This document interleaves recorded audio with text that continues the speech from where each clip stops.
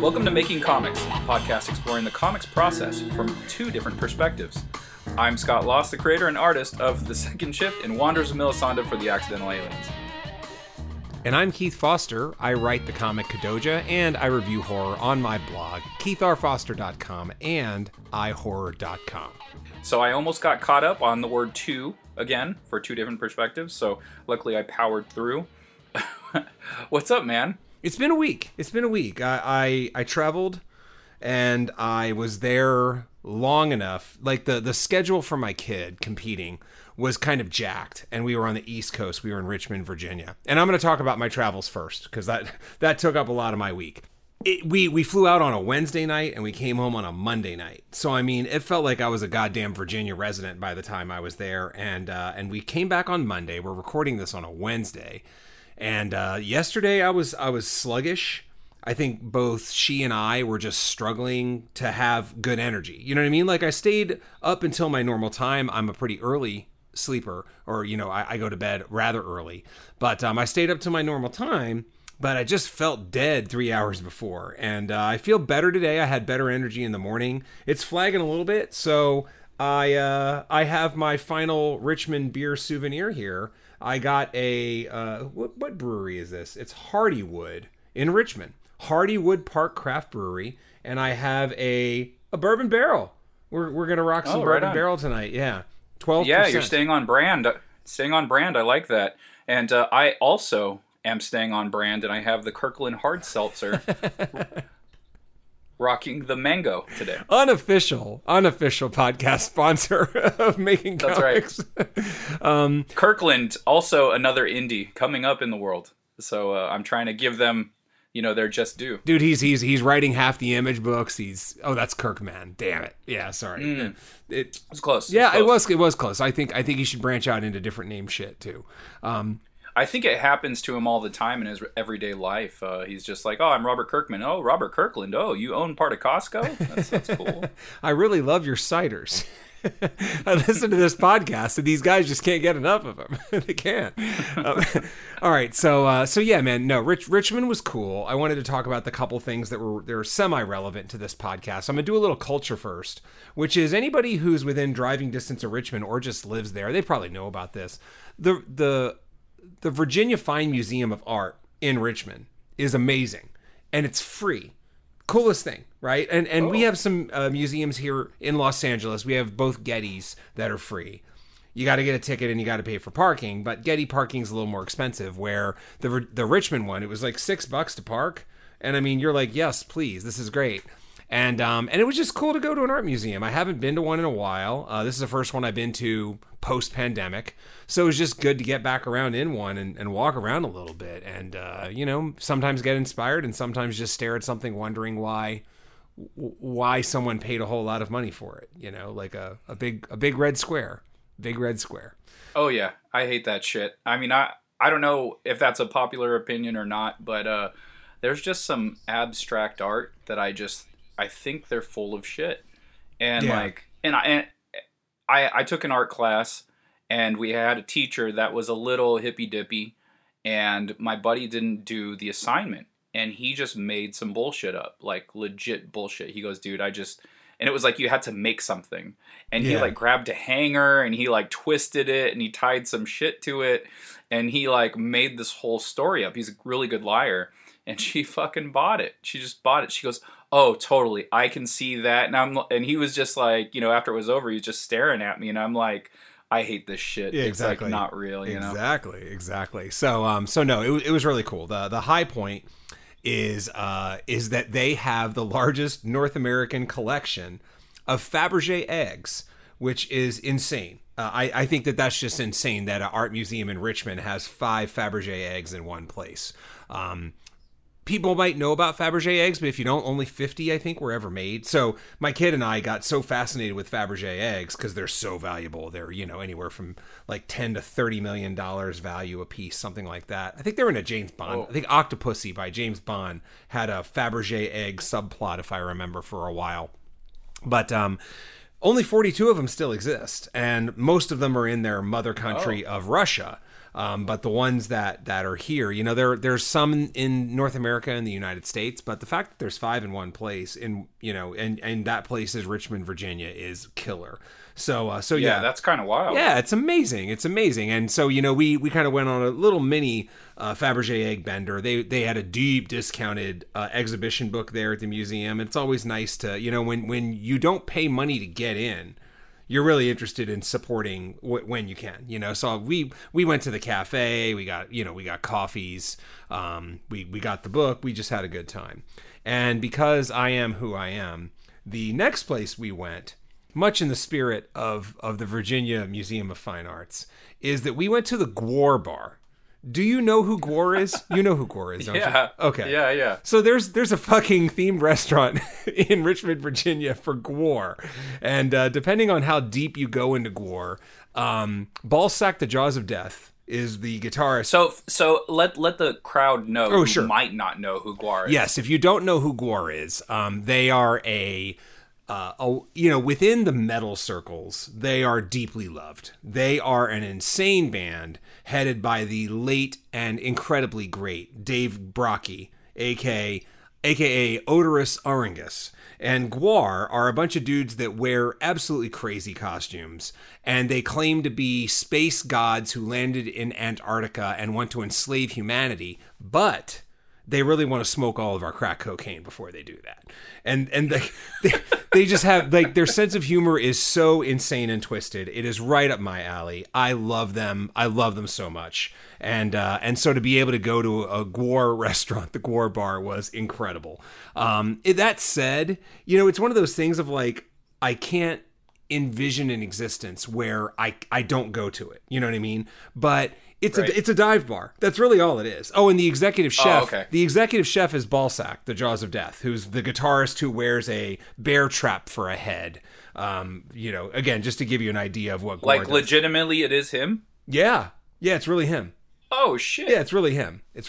That's crazy. Yeah, and again, something. I mean, so it's just a dive bar. That's really what it is. And they do have some Gwar props and things around. Do they have their own beer? Do they have their own custom beer? No, and that was disappointing. That was disappointing because they have something on the menu called Gwar beer, but all they did was name Gwar after a local brewery beer you can buy anywhere. So that again, that was a little disappointing. The food was fine. I had. There's a band member named the Sexecutioner, and so I got a burger called the Baconacutioner, which was 3 types of goddamn bacon on it. It was delicious, but boy was it salty. So it was they had bacon crumbled, and then they had beer battered bacon as well, and then they had a bacon jam on there. Dude, it was so bacony. Again, I needed to drink 3 glasses of water after I was done. Some peanut butter and jelly would sound pretty good on that. Oh yeah. Speaking of great burger places too. And then my kid had the meat sandwich, which is also a song by Gwar, meat sandwich. But it was just pulled pork, and she enjoyed it. So So I got to basically show my kid the 2 highest cultures that exist in Richmond, Virginia: the Museum of Fine Arts and the tribute to one of the greatest bands on the planet, Gwar. That was a good time. That sounds like a. Which made it more good or weirder was the fact that there were 2 people that clearly were on some combination of cocaine and meth, and they were just clowning. They were clowning. They were in their own little world where everything they thought was funny. And they were dancing. I think at one point the guy did a thing that was like Michael Jackson Thriller, and then the guy he was speaking. He would talk to his friend, but he'd be staring at other people as a form of strange performance art. It made the whole, it's fun to talk about. It's not fun to exist in, because all you want to do is have a relaxing goddamn dinner, in this dive bar, and the whole thing was strange. But I actually have another semi-strange story that I'm going to tell in the post-credit for this, but I'll pause this right now. So at least those people were staying on brand with the band. You know what I mean? It's just oh yeah, we should do cocaine and meth, because that's what Gwar would do. I can't smoke crack like Gwar would, but I do have this cocaine and meth handy, and this is going to work out quite well. Yeah. But as you were telling that story, I was like, oh my God, this is great to hear. And like you said, but I was also imagining me being there. I'm like, oh, I would have hated this. Yeah. I would have hated to have been around it. As long as they kind of kept to themselves, I might have been entertained. But I have this like weird anxiety that people that are being influenced, and I'm like sober as a judge, I don't want to interact with you. Yeah. And I'm worried that the interaction will come, so my anxiety starts to raise. So Exactly. I would definitely be uncomfortable, but I definitely love hearing you tell me about it. I mean, I'm there with my 15-year-old, you know, so the whole thing is just, and I got to talk to my 15-year-old about, like, this is what cocaine addiction looks like right here. You're looking at it, you know? So anyway, so that was that. And then the third thing, which is actually relevant to comics, is we went to a couple comic shops, and you know that what I did was I went to what I thought was the second best store in town first. I think they were called, oh God, I'm going to butcher it. I learned about Guar because of Beavis and Butthead. Yeah. That's actually how I know of them. Yeah. And because they would sit there and they'd watch music videos. And I was like, what the fuck is this? And I was like, okay, like, you know, because my brother was in a heavy metal band growing up. And you know, I knew about Metallica and like certain bands, Tool or whatever, but I didn't know about Guar. And then, you know, my teens, I'm in junior high, and Beavis and Butthead's freshly on TV, and I'm like, what kind of fucking band is this? I've never even seen anything like it. So definitely interesting to see. I left out Gore's stage show, which I think I should at least touch on with some class and style, which is part of Gore's stage show is to have a lot of big like foam life-size puppets, and they will do things like disembowel those puppets, chop the heads off those puppets. And as a result, and then what they also do is they equip them with fluid. So when they chop that head off, fake blood sprays on the audience. There are some other fluids, fake fluids that get sprayed on the audience as well that I'm not really going to go into on this podcast. Oh God. But what a lot of people will do is they will wear, who knows what they do anymore, but, cause Gore still exists, but to me, without Dave Brockie, the magic is gone. Like they're fine. They have a new lead singer, but it just doesn't have that. It doesn't have that sizzle that it had with Odorous. But people would wear white t-shirts. And they would just get in the pit and, you know, knock each other around. And then they would just go home and keep the T-shirt because they just have all kinds of color fluid all over it. Oh, God. Yeah. Anyway, again, one of the greatest bands of all time, people. Gore. So hold on for a second. I just got some kind of stupid phone call. Look, here's what I know, because I just turned down a phone call and I may have cut out. I know that it is a global pressing concern for people to talk to me about the extended warranty on my car, because I'm getting 3 fucking calls a day about the extended warranty on my car, and it's driving me nuts. Dude, same. I get it all the fucking time. My phone, I put a setting on. It's like, it's good and it's bad. Basically, if it's a number that I don't have saved or a number my phone doesn't recognize, it sends it to voicemail. But so sometimes if someone's trying to call me and they're on a new number or something like that, I won't get it. Yeah. But it does forward these thousands of calls that I get about my warranty. And I always get these voicemails that I have to check. And I'm like, there's a fucking warranty again. Exactly. But the messed up part is my warranty is actually coming up. So I'm like, is this real? So I was just like, no, you know what? Just schedule the appointment with Hyundai and then I can talk to them about it. Exactly. But now that you're telling me you're getting them, it's bullshit. It's total bullshit. So anyway, so the first place was Alpha Comics and Games.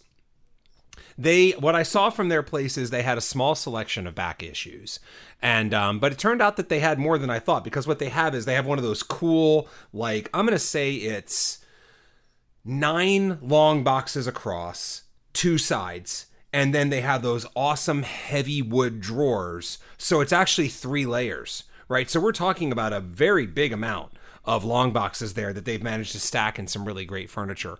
And the bad news for me was they didn't really have much in terms of dollar bins, but what they did have was a bunch of comics, and that's why I texted you and said, hey, I had... For listeners, I had actually hit Scott up before this, because he's mentioned a couple times before, you know, when we go in stores, his quest for specifically Savage Dragon and Invincible. So I was like, dude, just send me your lists and I'll take a look out for you. And I found like, what, about a dozen? 10 to 12. Yeah, it seemed like it. 10 to 12 Savage Dragons to fill your collection out. So anyway, the next time we meet, I'll have those for you and we can settle up, since you grabbed me some comics on Midtown when we were going bonkers on some things. Yeah, and those came in. Yeah, good. So we'll be able to settle up, next time we meet, which I think is going to be next week because we're going to hang out. So anyway, so that place was good, better for you than for me. And then the second place was, the best rated comic shop in Richmond. It's a place called Velocity Comics and Games, or Velocity Comics, I think. And it's kind of a tale of two stores, because if you're there for back issues, I think it's garbage. There are boxes kind of all over the floor.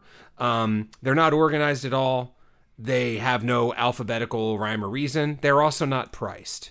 And when I see something not priced, my siren goes off a little bit, because what I feel, I know this from record stores. I'm assuming comic stores do the same thing. If they're not putting a price on the book, it's not like those things are cover. It's that they're going to wait for you to go to the register, and then they're going to pull out a price guide, and then they're going to look those things up in a price guide, right? And that drives me nuts. I'm a big stickler for actually pricing your stuff. Yeah, what they're trying to do is hedge their bet there, and instead of doing the work beforehand and potentially missing out on $1, because say they price a book, in January, and then March or February or May rolls around, and the prices change, so they have to go back and try to reprice everything. So they're trying to save themselves some work by doing this, but it's such a huge inconvenience to the person buying the book. Yeah. And not only that, it just seems kind of dirty. Like, yeah. It seems like a dirty process. Yeah, it does. It does. And the irony is, this guy clearly knows how to go through his own bins, because up on the high wall, I saw Iron Fist: The Living Weapon #1. Which, longtime listeners will know as the Iron Fist series I thought was bad. Ed also agreed, I think, when we talked about it offline. Another Iron Fist fan. And this is what happens sometimes, goddammit. I got a note after I talked about Iron Fist from Brian Clark, who listens to the podcast. And he had said, hey, I actually kind of like that. Maybe, he talked about how much he liked it. And then I was like, yeah, maybe I should give it another try. I thought it was kind of bad, but you never know. So it's been on my want list. And then the goddamn Shang-Chi movie, I think, got announced. And there's a character whose first appearance was in Iron Fist: The Living Weapon #1. And now that book is a $30 book. It's a $30 book. And I was like, all I want is to read the goddamn thing. You know what I mean? And now I can't get #1. And just freaking crazy. So the lesson, as always, is hang on to your shit, which I will do for the rest of time.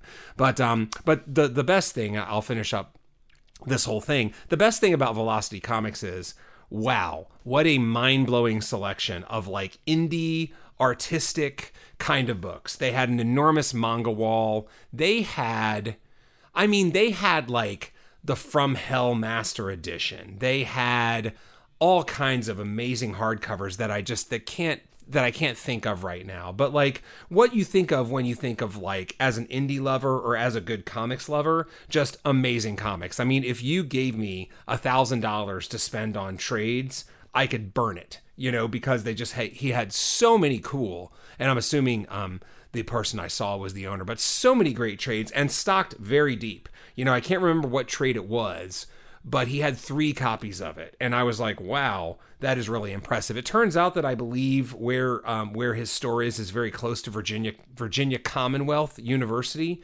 which explains it. A lot of the best comic stores, in my experience, in the country that aren't in like big cities, big cities, like top 10, top 15 cities, a lot of them are around colleges. And I've seen that record stores, comic stores, a lot of the best ones around the country gravitate around colleges, because that's where you get some really good energy and a lot of people that are willing to try a whole lot of shit, but anyway, so that was my quick synopsis of Richmond, which is going to serve as my first thing. What about you, man? What was your first thing? Yeah, that's starting off with the bang there. A lot of cool stuff. Fabergé eggs, Guar, comics. So my thing actually starts a week ago, over a week ago. So last week we actually had to record slightly early because you were on your road trip, and on Tuesday night, insomnia hit me terribly, and I ended up getting up at 3 a.m. Like I usually do. My insomnia usually hits about 3. I get up, I go to the bathroom, I get a little bit of water, I do a back stretch, and then I attempt to fall back asleep. And so after an hour, I realized it's not happening. Like, it's just not happening. I'm not going back to sleep. If anything, I'm getting more awake, and which is problematic. So I ended up just getting up, grabbing my iPad from downstairs. Bash looked at me, my dog, like, what the fuck are you doing awake? And would you like to go outside and throw a tennis ball? Yes, exactly. And he goes, is it playtime? So I grab the iPad, I go back upstairs, and I basically work on pages until 6:45 in the morning. And I was able to knock out 4 out of 5 panels that night to the morning. And then by the end of the day, I ended up finishing the last panel, and then I ended up flatting the page by the end of the night. So within a 24-hour period, I was able to finish that page. So that was pretty rewarding in its own way. Maybe sleep would have been good, but honestly, I think I'm happy with my results of last Tuesday. Mm-hmm. So no complaints there. I also managed to get back on my panel a day kick. So that's something I've been doing since then, and it's been working really nicely. I'm keeping up every day. I've got a new panel, and so I'm actually almost done with the second page. And by the end of this night, I will have that completed, and so I'll only have 2 pages left. Hell yeah, man! That's awesome. That's awesome. How's have you checked in with Death lately? Yeah, I actually have been sending him in our group chat. I message him. I said, "Hey, Death, I finished my panel for the day." So I'm doing that every day just to be like, "Hey, man, get on it," you know? Yeah. Just to try to encourage him. It's just so hard though, you know, because it's like, I don't know if that's discouraging to him or if it's encouraging to him. Because for me, it would be encouraging because I would go, I need to fucking hustle. Yeah. But everyone reacts differently to pressure. Yes. So I have urgency when I see that I'm behind it. So I would definitely move a lot quicker. But I don't think that's what's happening with him. Yes. And I think it definitely goes both ways. And what's interesting is that there is a writing equivalent again, which is, you know, you talk about a panel a day, I talk about 2 pages a day. And something that my novel instructor had talked about is creating an accountability thread. And that when he was writing his first novel, he has 2 published novels, and I'm sure he's working on all kinds of stuff now. But when he was doing his first, he found some people that are like-minded like him, and they would text each other when they finished their 2 pages a day. Same thing. I finished my 2. Where the fuck are yours? Yeah, accountability. Yeah, and he found a great couple people that could do that. I mean, you know, I actually started an accountability thread with some people and have gone through several iterations of it, and every time it fizzles. Every single time. I knock out my 2 every goddamn day because I want to be a novelist, man. I want to be published. I want to be in, you know, Barnes and Noble or whatever, you know. So I'm putting in the work, and but that said, at some point it demotivates, you know. Yeah, definitely. I think that's something both you and I have both run into. I don't know how many times I said both in that sentence. Both. Yeah, Death isn't the first person that I've challenged to a drawing, you know, like a draw off. You know, it's just like, hey, you have this many pages left. I have roughly that many pages left, if not more. Yeah. Let's race each other and see who can get done first. For me, it's motivational. It's just like, all right, I like competition, you know? And, you know, it usually doesn't work out for the other person, you know? And I hope it does work out for Death. I hope he does finish this book, and moving forward, he you know, gets in a nice rhythm. But yeah, I found that I've challenged other people, and it's just like, all right, well, this isn't even a competition. I'm not even fast. Like, what's going on? And same with our podcast. This is my really my 3rd or 4th iteration of a podcast that I've attempted to do. And like, you're the only person that's stuck. And I think we're both very motivated people. It's like we're like work driven. Mm-hmm. You know, it's just we have to accomplish things or we die inside. Yeah, totally. Yeah, I mean, that's what it feels like to me. That's how it feels to me. I mean, I tell my kid all the time, I say, earn your lazy. You know, like I like being lazy, but I like earning my lazy. So, you know, like if the Sixers are on tomorrow night and I actually want to watch it, well, then I better get my goddamn work done by then, because if I don't, then I'm not watching them, So for me, that serves as motivation. I did want to make a little amendment, though, because, I know you mentioned something that kind of Death had said before about the page a day idea and how you then, you kind of set up this time like, well, I got to do my page today or I might as well not get started. But I think, when it comes to 2 pages a day or when it comes to a panel a day, which we're finding are kind of like the nice thing that are kind of analogous to each other, right? It doesn't necessarily have to be 1 panel a day. Like maybe you have the kind of schedule where Mondays, Wednesdays, and Fridays are fucked. So do 2 panels Tuesday if you have a lot of time. Do 2 panels Thursday if you have a lot of time. It's just important to get to whatever you want to get to. I am the kind of person where I need to have a little check in a box today to let me know that I did stuff. Like I'm the kind of, and it's fine. Everybody has their different ways to motivate themselves.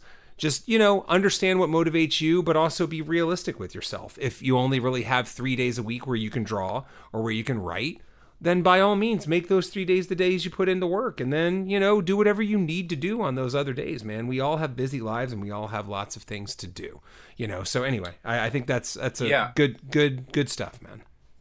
Yeah, I had a day where I had penciled roughly 2 panels, but I hadn't finished it. So it's like, even though I'm doing digital, I have a pencil stage and I have an inking stage. The pencil stage is very messy. It's kind of like me figuring out body positioning and all of that. And then, I'll go into the inking over top of it on a new layer. But so one day I was just like jamming on these 2 panels simultaneously. And it was already coming up on 11:30. I started inking one of the panels and I'm like, you know what? I don't have the inking bug today. It's not something I feel like doing.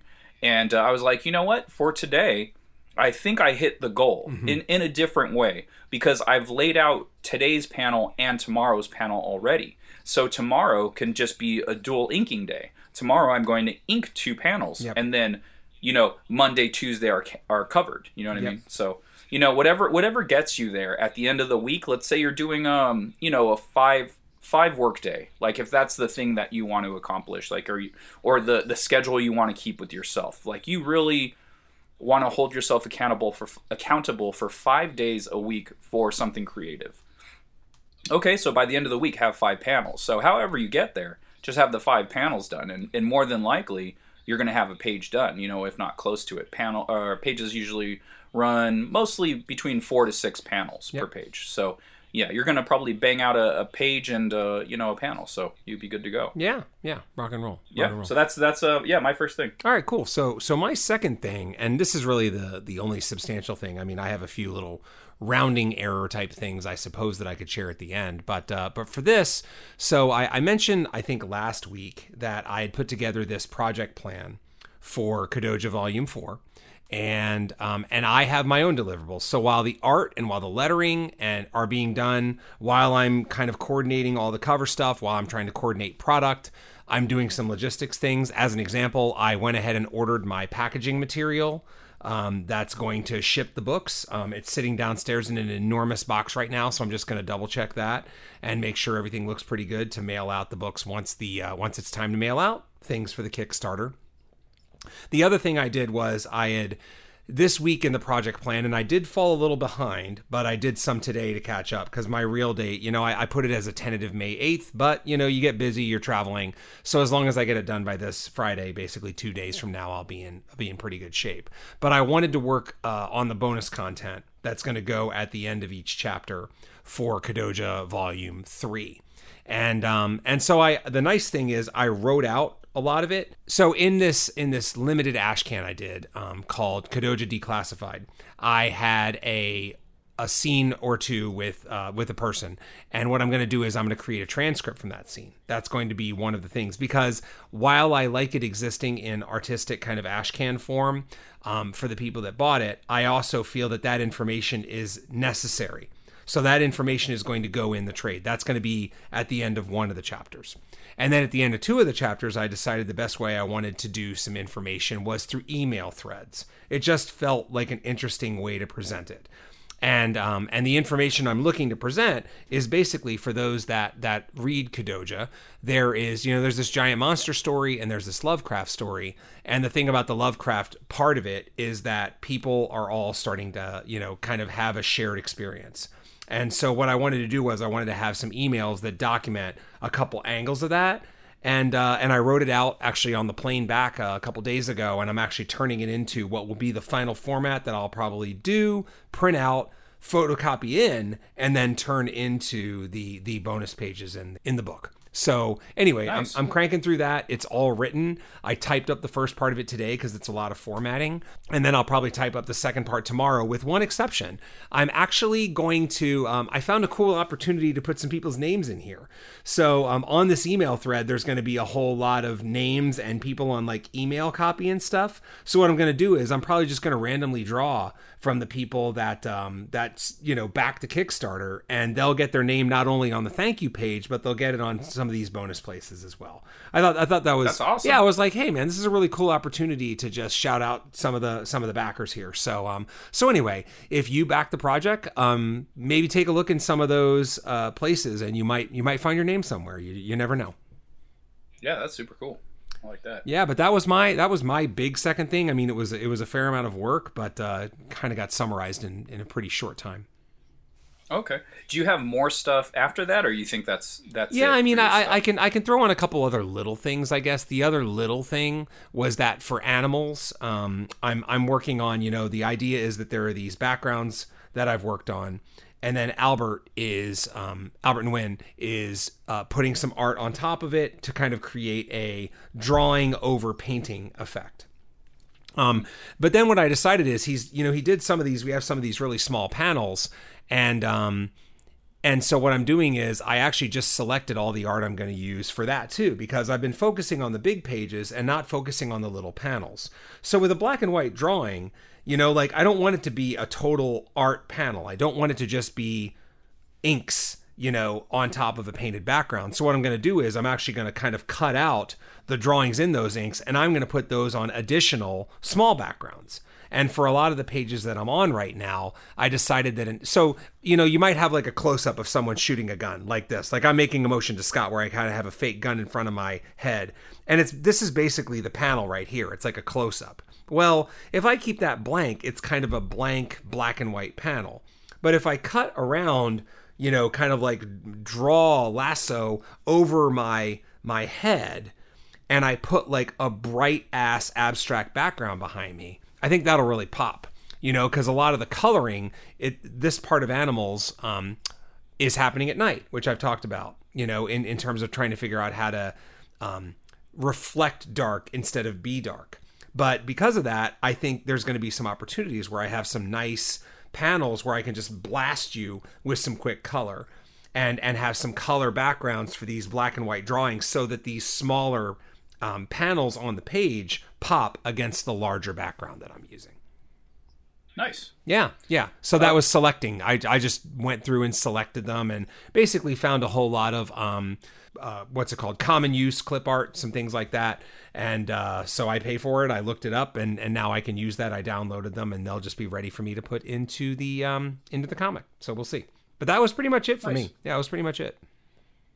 Okay, so I have a couple of things, and they're super quick, but we have a topic and something that we talk about. We talk about death frequently on this podcast. It's the death episode. Yeah. Yeah. He's one of my buddies. He's one of the people that are making comics that I know, and he always has a lot of questions or comments, about the pod. So before we get into that, I'll just bang through my couple of things that I got.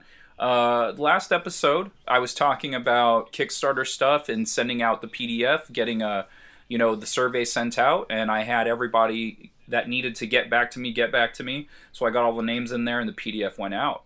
A couple of days later, I realized there was a typo, and it's kind of like at the climax of the story. And I was like, oh man. So I had my buddy Tristan, shout out Tristan, fix the typo and then redo the PDF, and he sent that back over to me, and I sent that back out through the Kickstarter. So I'm so happy that I just randomly wanted to check the PDF. I was like, let me just look over the PDF one more time. I had it on my iPad, and gave it a look through and saw that huge typo, and I was just like, oh man, and got that fixed. So definitely happy that happened before I sent that to the printer. Yeah, because I would have been screwed. The second thing is I contacted my Kickstarter exclusive cover artist for that Kickstarter about getting me the cover. And so it's been a couple of days. I haven't heard back, but I know he's a busy guy. So I'm hoping that he saw the message and was like, you know what, let me bang that out before I get back to him so I can just give it back to him. That's fingers crossed that's what's happening. That's my very hopeful dream. And so hopefully that'll happen because we're getting a little tight. We're getting a little tight on this deadline. And so I have a deadline of July that I'm going to get the book back to the Kickstarter, the backers. Hello. And so it's already mid-May. So hopefully that comes in so I can send it off to the printer. The printer roughly takes about 2 weeks to a month, depending how backed up he is. And so that'll bring me all the way through June. So, it's just like, okay, well, July, that means I have to pack everything as fast as possible in the month of July to make sure everything gets out. So luckily, I do not have any head drawings this Kickstarter that I know of. So I need to go back, double check. And that's always something that's kind of a bit of a pain in the butt and kind of slows the process down. But I think I'm clear this Kickstarter, and I'll be able to send that stuff out ASAP. So just waiting on that cover, and I'm gonna get these things out to everybody. Good shit, man. All right, so it's time for some questions, right? Yeah, man. So Death's he had a couple of questions, and one of them was regarding mailing. And this one's not even that big of a deal. He was like, well, can you send comics through media mail? And if you have it in the top loader, can you send it through media mail? Yeah, I think so. That you should be completely fine. There's nothing wrong with that because it's as long as you don't have advertisement, paid advertisement in your book, you can send it through media mail. The top loader I don't think is an issue because it's just something that's protecting the product. It's still a book. It's just in a protective cover. For those of you that want to send your comics by media mail, here's what you do. You say, I'm sending this media mail. If they say what's in it, you say a book. You do not say a comic. Because if they say comic, they'll think it's an old school comic with advertising and they'll try to get you, right? So number one, it is a book, not a comic. Number two, did you include any notes or any personal items or any paper? Why would I do that? Because what they're trying to, like, if theoretically, if you write a Post-it to someone and stick it on your comic that says, hey man, thanks, go Sixers. That is no longer media mail. And so what they're trying to do is they're trying to just try to trip you up on a few possible things. So as long as you get through that, they might ask another question or two, and then it becomes some soft sell of like, well, it's going to take 8 days. Right. And it's so wild to me. It's just like, are you getting paid extra by not having it sent media mail? I don't understand what's happening here. And I had a post office I would always go to, and there was 2 people that were always there. One dude I was super cool with, looked like Lando Calrissian, loved him, great guy. The other one looked like my auntie, and she was super strict with everything, and she wanted to know, well, what's in it, and this and that, and I'm just like, God, I don't like dealing with you. Yeah, exactly. You're too abrasive, and you're just too, I don't know, aggressive or whatever. But he was actually the one that told me that fact. He goes, well, if it doesn't have advertisement in it, you're okay. Even if it's a comic book, if it doesn't have advertisement, it's still considered a book. But there are people, like you said, that are sticklers and they're trying to get you. So, call it a book. How was your day at work? Well, it's funny you ask. There was this motherfucker that tried to mail a comic with a Post-it on it. And I found out that he put a Post-it to his friend, so I got to charge him full price instead of media mail price. That's a great day. That's a great day. Didn't affect my salary whatsoever. But I sure like sticking it to people, honey. Anyway, I'm going to hop in the shower. Number 2 was collaboration. So Death is an artist, and he has been dabbling with the idea of taking on a writer. I've actually introduced him to Ed. And so after that introduction, I don't know what's going on with them. I haven't talked to either one about it. So if that's still going on, cool. If not, no worries. He was wondering, what is the process with collaboration? How does that work financially? Credits, all of that type of things. Those type of things. My answer for me is all based on how much you're putting into the project or certain character. So, for instance, for me and Ed, I created the second shift when I was in seventh grade. They have full-on personalities, like very distinct personalities. I designed them. They're drawn. They've been in books, that I've drawn. Granted, they didn't see the light of day because the story was terrible. Because I'm not a writer, but they were fully formed characters. To me, they were already people. So he did ask me a lot of questions that filled them out even more. And here's a funny thing. I created them in seventh grade in, like, what is that, 15 years later? He goes, what's their last names? And I did not have an answer for him because they didn't have last names. Because as an artist, sometimes you're not even thinking about that kind of thing. Yeah, I got to draw them shooting people and punching people in the face. So that's what's important. So he had a lot of questions for me.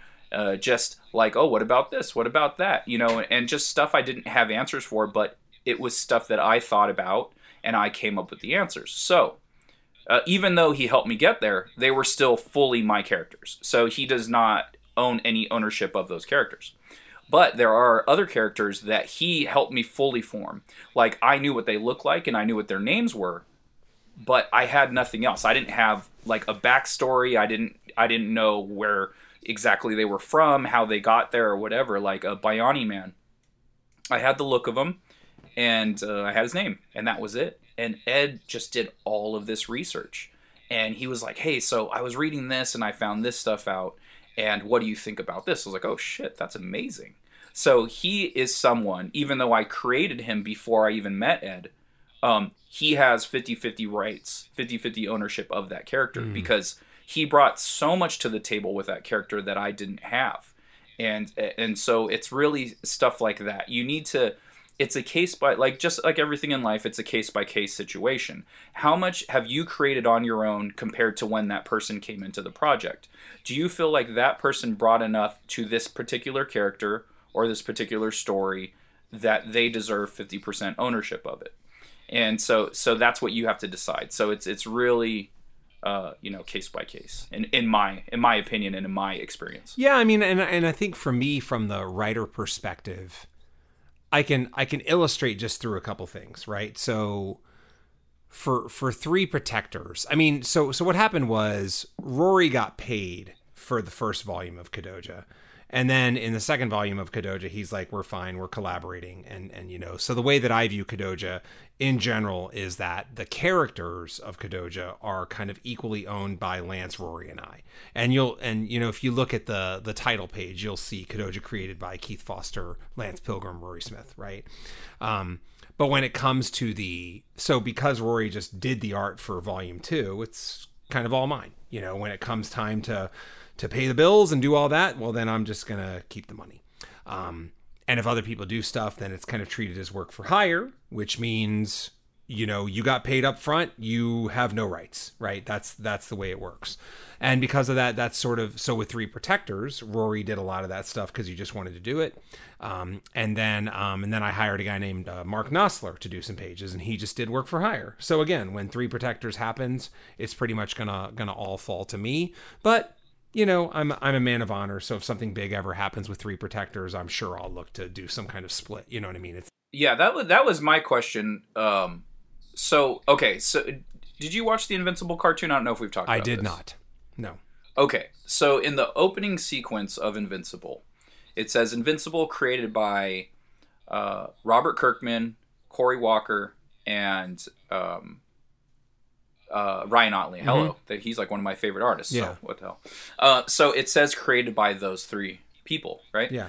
Cory did the first 6 issues, I believe, and then Ottley did basically the rest. I think Cory might have done 5 more throughout the series. It went to 145. So total, I think Cory did about 10, and Ottley did 135. So even though Cory was the initial designer of some of the characters, Ottley also designed a good amount of characters. So Kirkman was just like, okay, well, I didn't design these characters, you did. I said I need another character, like this or that. And then, either guy came up with something, and so they get 50% ownership, or divide it three ways. Yeah.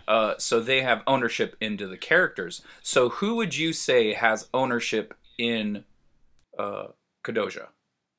Like if Kadoja got licensed for a comic or a cartoon or a movie or something. In terms of ownership of the characters, I mean, to your point, Rory and Lance did a lot of the character development for Three Protectors and for Kadoja. So, there's no way those characters look how they look without those two guys really pitching in and us being a team. And so, teamwork happens to mean that when it comes time to split the money, you're a team too. So if for some reason that ever happens, then yeah, Kadoja and Three Protectors I'm just seeing it as kind of an even split. For Animals, I think that's probably more me, and that everything is sort of work for hire. But Animals is a little different because I had one artist that, did some stuff, Ed, and then I haven't heard from him since. What I'm probably going to have to do with Animals is, this is kind of complex, but I think it makes sense once you break it down, is you almost have to take like a lane for each thing. You have to say written by, and that might be a certain percentage, like writing and art are certain percentages. So writing is me all the way through. And then for art, you'd have that as another lane, and then you'd break that down, right? And then the question would be, because I've had to segment this, the question is going to be, who did the backgrounds and who did the art on top of the backgrounds? And so for like page 1, Ed did everything. So he's going to be the backgrounds and the art on the backgrounds. By the time we get to, that's chapters, let's say 1 through 4. But if we start to get into those transition chapters where he may have done like the foreground, but but he may have done like a certain thing, but Albert maybe drew over it, then he would get like background credit, but Albert would get the pencil drawing, the foreground credit. Right. Yeah. The credits page is going to look pretty nuts on this. It's not, well, I mean, it can look pretty nuts, or I can just or you say, could super simplify it. You can go art, Exactly. That's what it's going to be. Boom, boom, art by, Ed, Albert, and Keith. For the first part, it's just going to be Ed, and for the second part, it's going to be Ed, Albert, and Keith, and I'll get fancy with the accounting as I need to when it comes time to, like, split up the proceeds, right? Because Ed did the art with the agreement of kind of like a back-end agreement, and that's the way a lot of collaborations work, right? If it's not work for hire, then it's going to be back end, right? And the back end, I mean, we know that in the indie world, back end sometimes never happens, sometimes happens and it's only a small sum of money, but we all sort of do it for the chance that the lottery ticket hits. And when the lottery ticket hits, if and when, well, that's when you get smart about breaking up the money. You know what I mean? And so again, he's done good work. If writing is half of it, then Keith gets the writer money when it's time. Ed gets half of the artist money and Keith gets half of the artist money, because Albert did some of the artist stuff, but Albert did it as work for hire. But he's already paid. He's already been paid up. So exactly. Yeah. So the ownership would be solely you, though, right? Like you said, for this one, you would be the sole owner of this. Animals was created by Keith Foster. That's correct. Okay. So that's interesting. So the first thing about it was like rights, like who owns what percentage or whatever. So so for me, it's basically I own the second shift, but Ed owns some of the characters, like 50% of some of the characters, like a lot of the villains as well. And so that's an interesting aspect of creator-owned comics and collaborating with someone on the independents, or as long, if you're not in the big two, then it's something you're going to need to figure out with that person. Ed's just so chill about everything. So you were going more into financials. So financially, the way I handle it is Ed basically kind of gets a page rate, and I'll do that with the Kickstarters. So if the Kickstarters reach a certain amount, then Ed gets paid out, essentially. That's kind of how it works out, because I'm basically fronting the cost for everything. Like, I pay for everything. I do the art on it. I pay the colorist. I pay the letterers. And so it's just like, okay, most of the Kickstarter stuff, it goes to printing and paying myself back for those other things that are needed for the book. So if we make enough, then Ed gets a page rate. I can't remember that offhand, to be honest with you. I'm sure Ed will let me know, because and it's just like, okay, books come out, a couple times a year, and if they make their nut back, and then we go into that. So, but like you said, it's just like, yeah, sometimes we're not getting paid for this. A lot of times I'm not. It's usually like over time. It's just like, oh yeah, I'm making money, but the money for me always gets invested back into the books. Yeah. It's like, yeah. I'm never making, a few thousand off of it and going, sweet, I'm going to go buy some Killer Kobe's or something.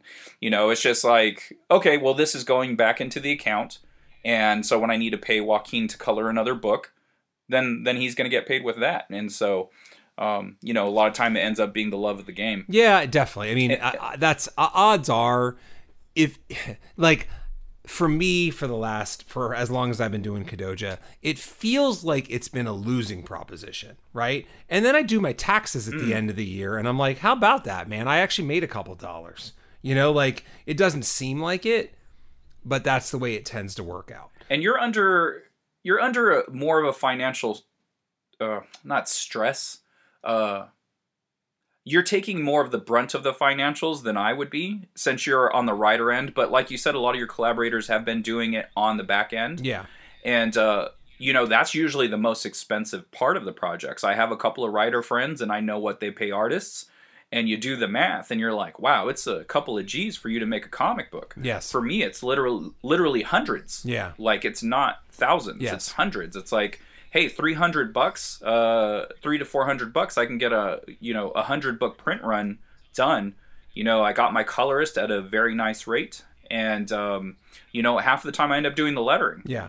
So, and then Tristan, like when Tristan does the lettering, it's like, it's like half pay, half barter. It's just like, hey, do you want me to print more of your books? I can do that. I'm doing a print run. I'll take care of the shipping. And it's just like, oh, hey, well, if we do that, then that works out to this, So, it pays to be in certain positions. It's just like, well, we're both creating books. Do you want, I'll eat the shipping, and that'll be part of the pay, and then I'll pay you this on top of that.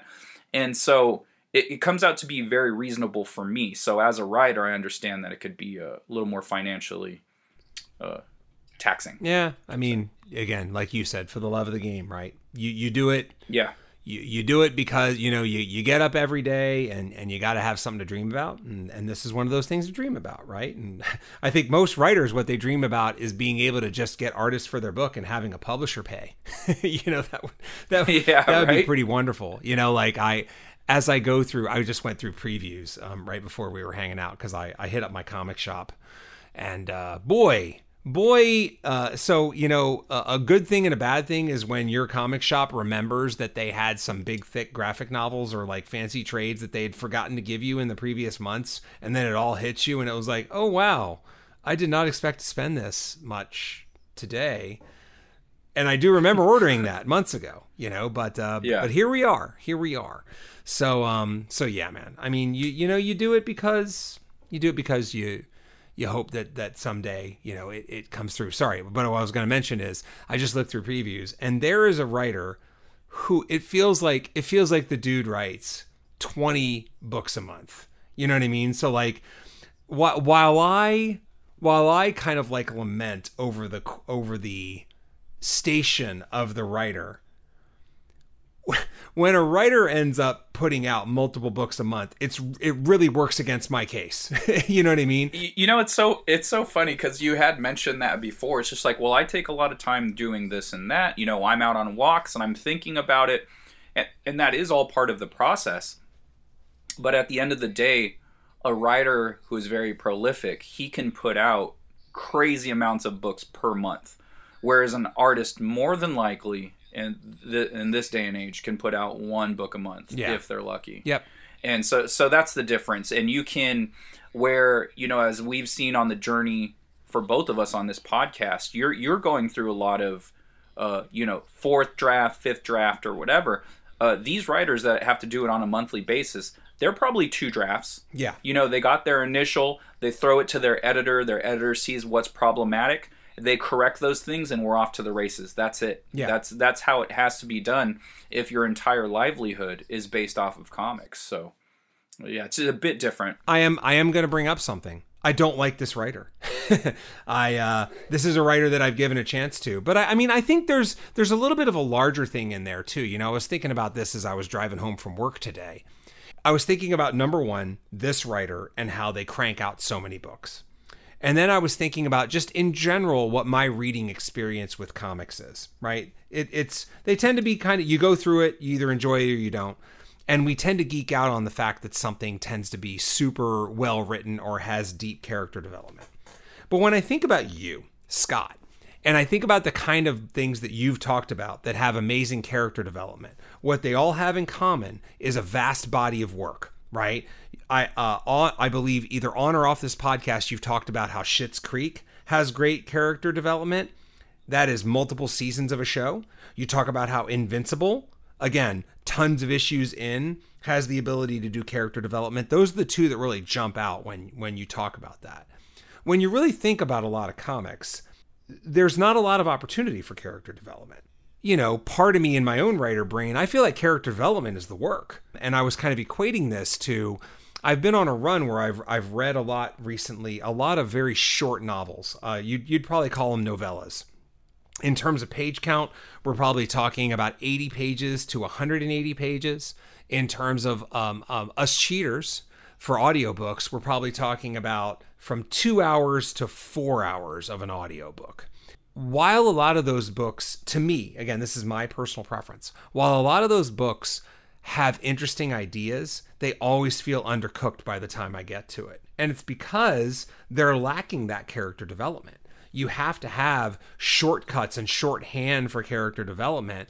And the more you read and the more you kind of look for stuff, the more you can kind of see it there. And I do think that comics take some of those shortcuts as well, because their job is to put out a monthly comic, you know? So I think on some level, this kind of goes back to, you know, what being prolific can mean sometimes. I do think that, you know, writing comics where you tend to get character development is over a long period of time, as opposed to over a short period of time, given how many pages you have to work with. But I also think that like character development is really the hardest work there is. At least it is for me. And you can see some of that, you know, like, again, there are plenty of comics I love where I don't feel like the characters are particularly well developed. You know, what you have is a bunch of cool scenes and a bunch of nice action pieces or set pieces, but you don't have character there because it takes a long time in comics to build character. And, you know, in a lot of cases in a novel, it takes a long time, right? There's a reason that a 100-page novel doesn't feel developed and a 400-page novel does. It's because you have 300 extra pages of space to develop your characters, you know? So it tends to be a pure space correlation there. I have no idea if I just made a salient point or not, but it made sense to me. I don't know. I've been drinking. Well, we're gonna keep it. It all in. sounded good to me. We're gonna keep it in. It's not gonna be our insane tangent about flying on Southwest that I'm editing all out of. But anyway, that was a great. We should keep that somewhere. That should be in our. That should be another one in our morgue files that we just have. Exactly. Like, well, just because we went on a tangent and it didn't have shit to do with anything. You know what I mean? Like that was the best part of it. That was the best part of it. And let me tell you about gas prices. Yeah, exactly. Did you have anything else? It wasn't that, but yeah. No, I think that was it. I'm trying to think collaboratively if there's anything else that we can delve into, because it is definitely, it's a multi-layered question. You know, it's just like. Well, like I think the finances of it all, the rights of it all. Yeah. Do you generate contracts with your guys? I generally don't. I mean, yeah, me neither. You know, me and Ed were, you know, and I will say, I have heard this from many a people, many a pro, either personally or just in interviews. You really should. We should do it, because some relationships can sour. You know, if your guys don't care about it and your guys' collaborative process goes tits up, you guys are no longer friends, you guys are no longer cool, then someone picks up Kadoja, there could be an issue there.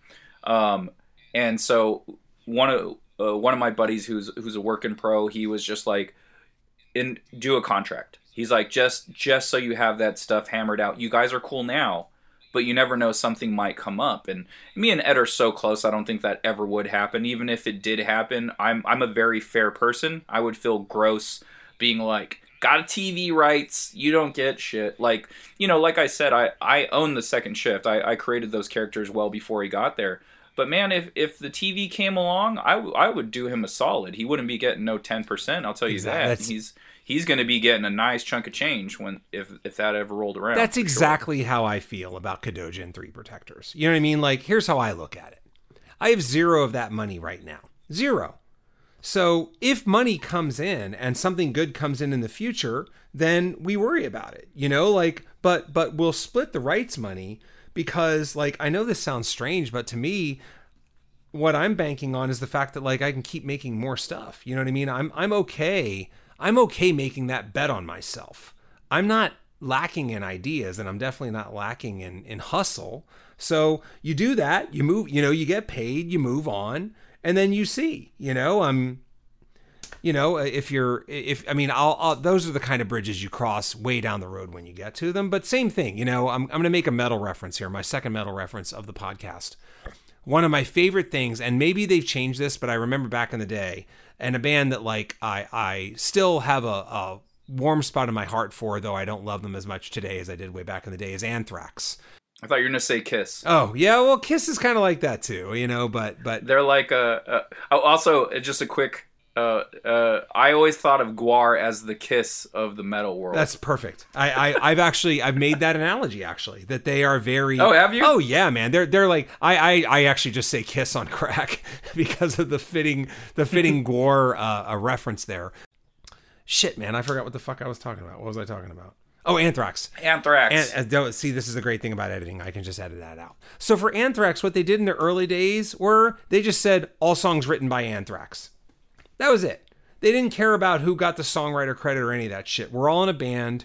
We're all writing this song. They're all written by Anthrax, and we'll deal with it later. And so that's kind of how I feel about this stuff. You know what I mean? Like, we're a team, and I'm not, you know, I'm not here to throw that teamwork out the window if a check comes in. So, but you know, obviously I also want to fight for myself. So in something like Animals, where I was the driving force of it, sure. Yeah, I think that when it comes to theoretical rights down the road, that would be something where they should fall to me, you know. But I think to your point, to wrap up the collaboration talk, there's really two angles of it, right? You approached it from the rights angle in terms of what happens if something kind of windfall-ish comes down the road. But what I was thinking about is the day-to-day nitty-gritty of it when you're actually cranking out comics and how you're going to pay people, you know, depending on what your collaboration is. So I think we answered that. And with that, let's talk about how you can find me on Instagram. You can find me at Kadoja Kaiju. That's one word. That is all things Kadoja. And then there is Keith_Decibel, which is metal and restaurants and museums and Gwar places and all kinds of awesome stuff. And you can find me on Twitter and Instagram at Scott Lost, SCOTTLOST, and Facebook.com/Scott Lost. Yes, and I have been promising for websites to do a facelift on Kadoja, that part of my website, and the time is getting very close. I expect to have some time this weekend, but KeithRFoster.com is my site, and there are sub pages there, but if you go to KeithRFoster.com, that's got everything you need. And you can go to accidentalaliens.com and pick up my books, Second Shift, A Tale of Minimum Wage Workers During the Day and Superheroes at Night, and Wanderers of Melisande, Anthropomorphic Dinosaurs versus Humans. There's obviously more to it, but that's the quick sales pitch to you. And there's a bunch of anthologies. Tales from the Mothership is also up there. Those are all books that I have stories in, so give those a look. And maybe pick those up. Go to our websites, pick up our books. We don't have a Patreon or anything like that. But the way you can support us is picking up our comics. So you get to read our comics, and we get that money. Because that money turns into us making more comics down the road, right? So exactly. So, yeah. As we've talked about on this episode. Exactly. So it all feeds itself. And, you know, if we didn't cover everything as far as collaboration goes, if we didn't answer some questions because we were rambling because we've been drinking, email us at makingcomicspodcast@gmail.com. And we'll try to fix anything that we've said and add to it. We might even release the audio to our Southwest airline conversation that we were eliminating from the podcast. There's no way I haven't queued up the music by now, man. So I'll see you next week. All right, brother.